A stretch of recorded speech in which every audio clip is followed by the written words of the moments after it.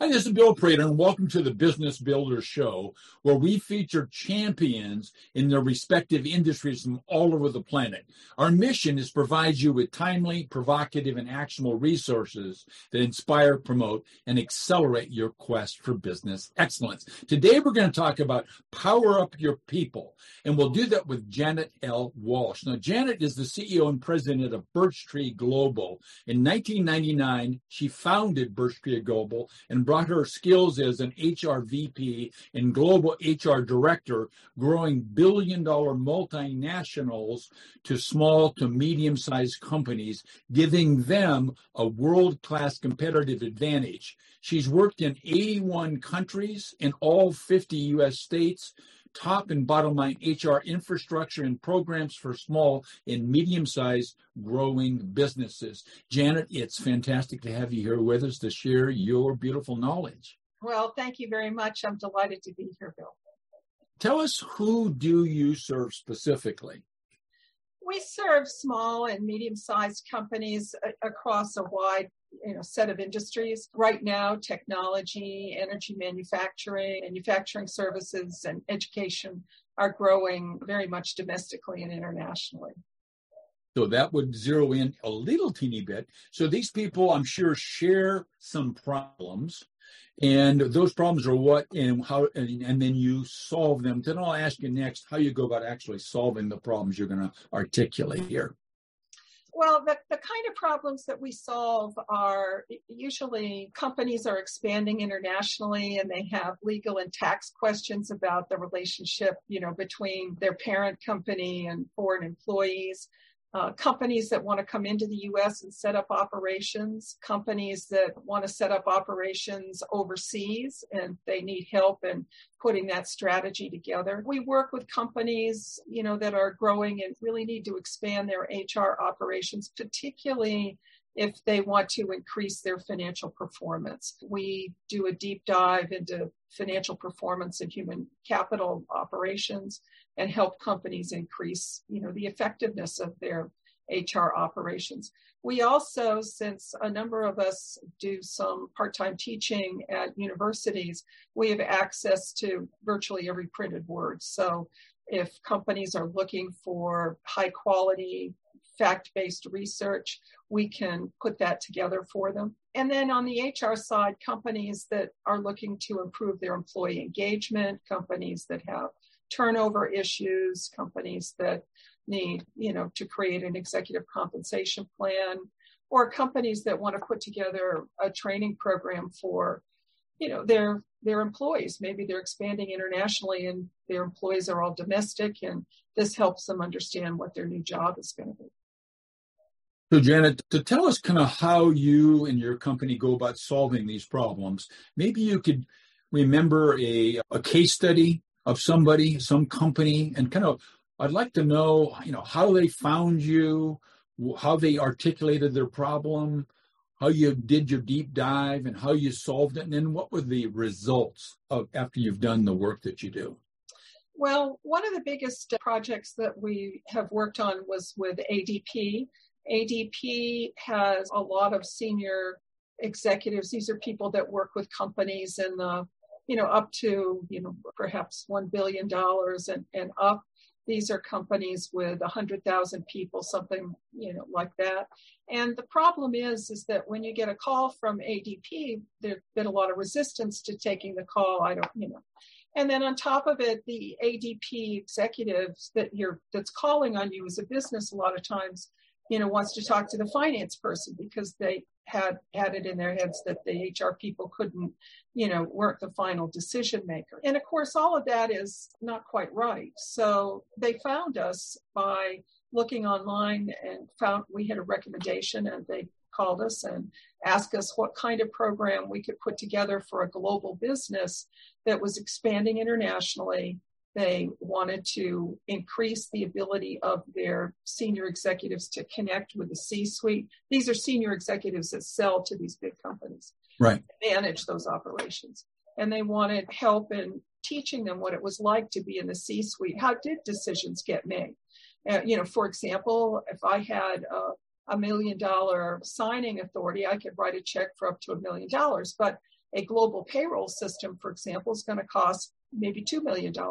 So I'd have to get a countersigned by the head of finance, which was kind of why everybody wanted to talk to the finance person, because the HR person would say, I need the finance person to sign off on this. And, the ADP people are thinking, oh, we got to go over there. And as such, they weren't always as engaged with the HR VP as they needed to be, because that was really the decision maker, complete decision maker.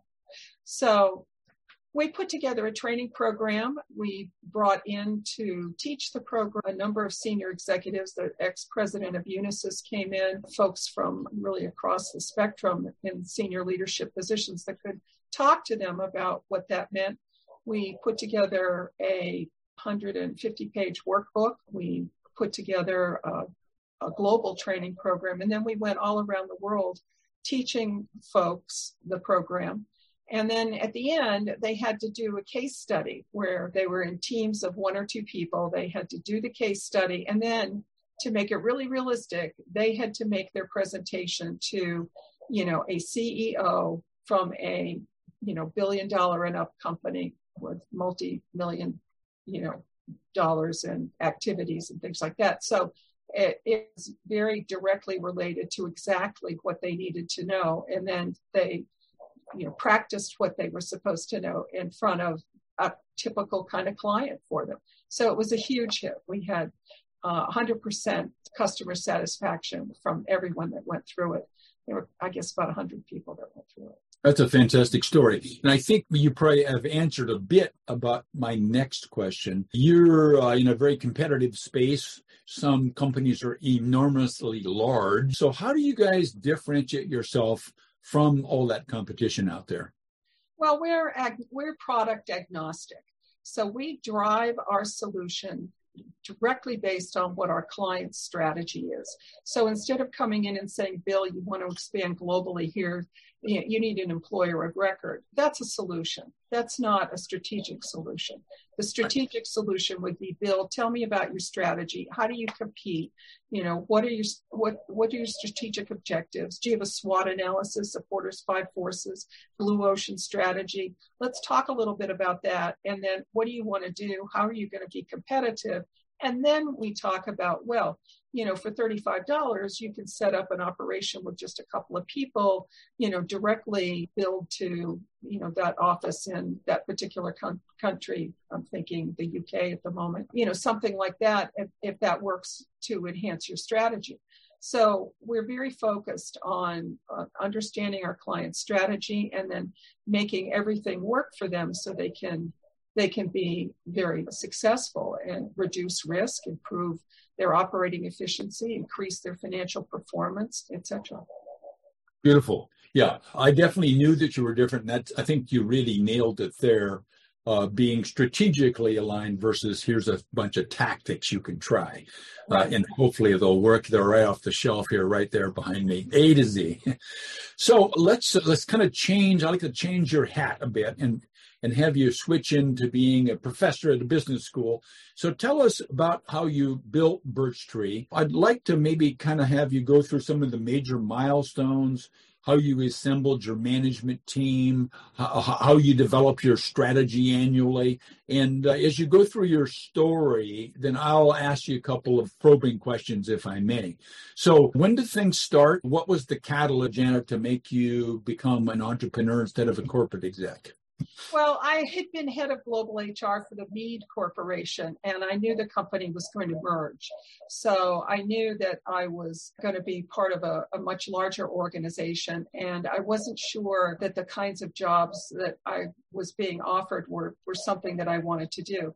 My job as global HR, head of global HR, meant that I traveled all around the world and I set up operations. I would hire the president. I would make sure we had, the people in the business. I would put together the employee infrastructure, do the work on the tax side and the legal side, etc.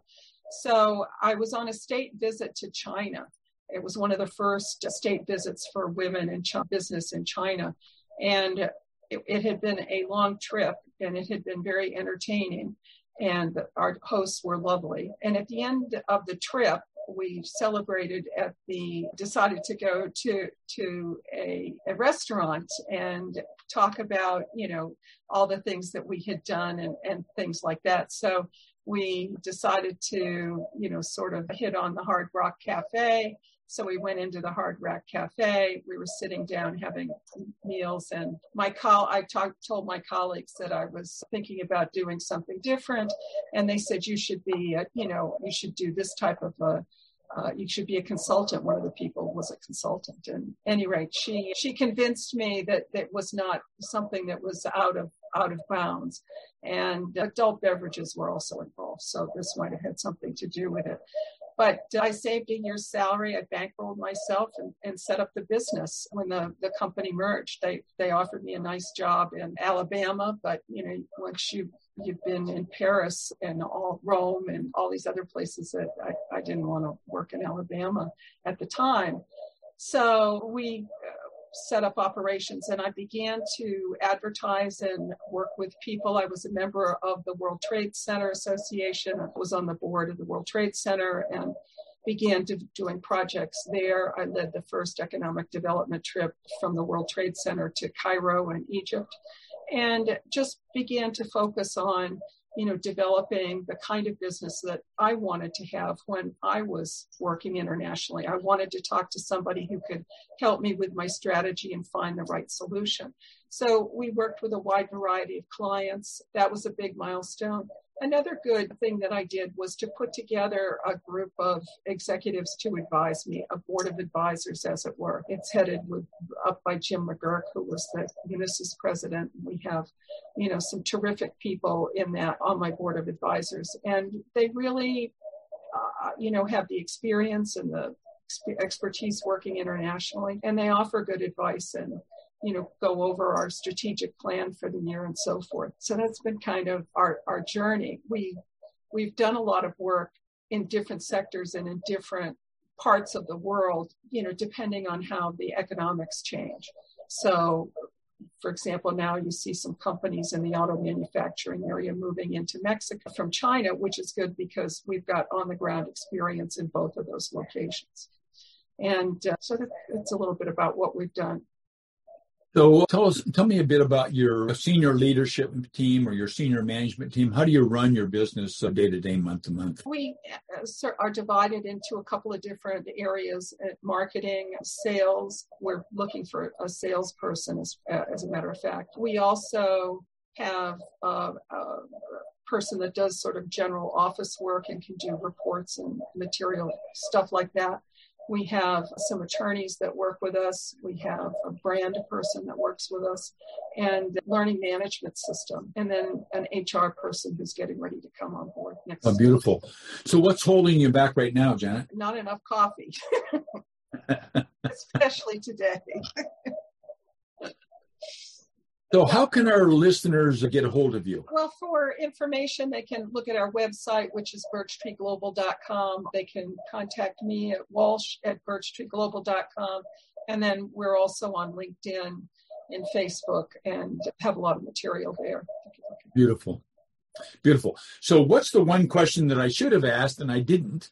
And what's the answer to that one? I think, the one question, when I look at business as a challenge, as a way to solve, corporate strategy, one of the things that occurs to me is that small and medium-sized companies really should think about increasing the performance of their human capital. I don't think small, medium-sized companies really understand the cost to them of human capital. So company leaders should have an HR strategic plan.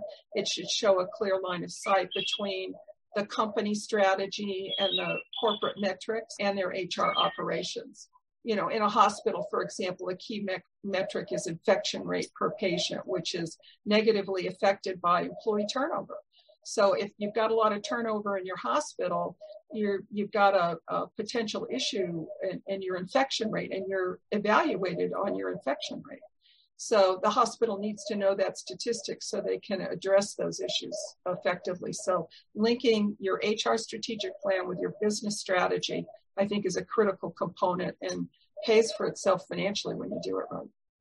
So when you mentioned that most business owners don't really have a firm grasp on the cost or of their human capital resources, can you give us some kind of insight, Janet, into some of the areas that aren't typically included? I mean, I thought your point about turnover, infection rate relationship in a hospital was good, really insightful. So how about a couple of other examples that people tend to overlook when they think about the cost of human capital? Yeah, you have top line, you have bottom line, and you have risk in a corporation. Okay. So when you're talking about top line, what are you doing in your public presence to attract and retain really top talent? How are you doing that in your company? That's the top line. You've got to have the experience and the expertise to deliver, the product or the service to the customer. You want the customer to be satisfied. Do you have the right people doing that? Are you investing in the people that have the skills that you need to do that? And the second is, of course, bottom line savings. Say you're a private equity firm and you've got a couple of different companies that you're stewarding. Do they all have the same payroll system? Do they all have the same insurance systems? By combining things like that, you can significantly reduce your costs.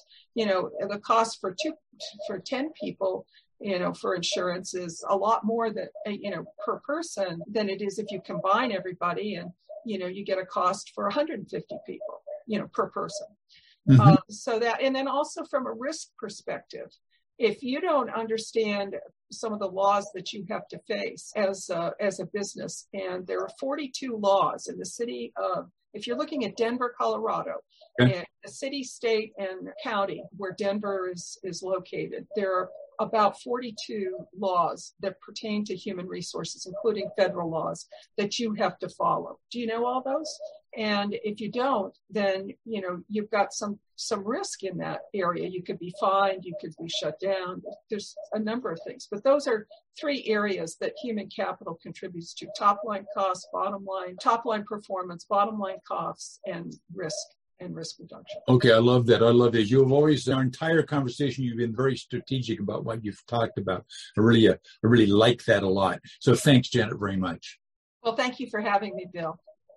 You are welcome. And our listeners, look, in closing, let's focus on this single fact, and that is that our businesses do not become extraordinary in a single moment. Instead, they get there as a result of the owner first learning and then applying a proven combination of having the right mindset, of a dedication to a system of management, and number three, leveraging high-performance teams, which Janet hammered into our heads very well today. So Janet, once again, thanks very much.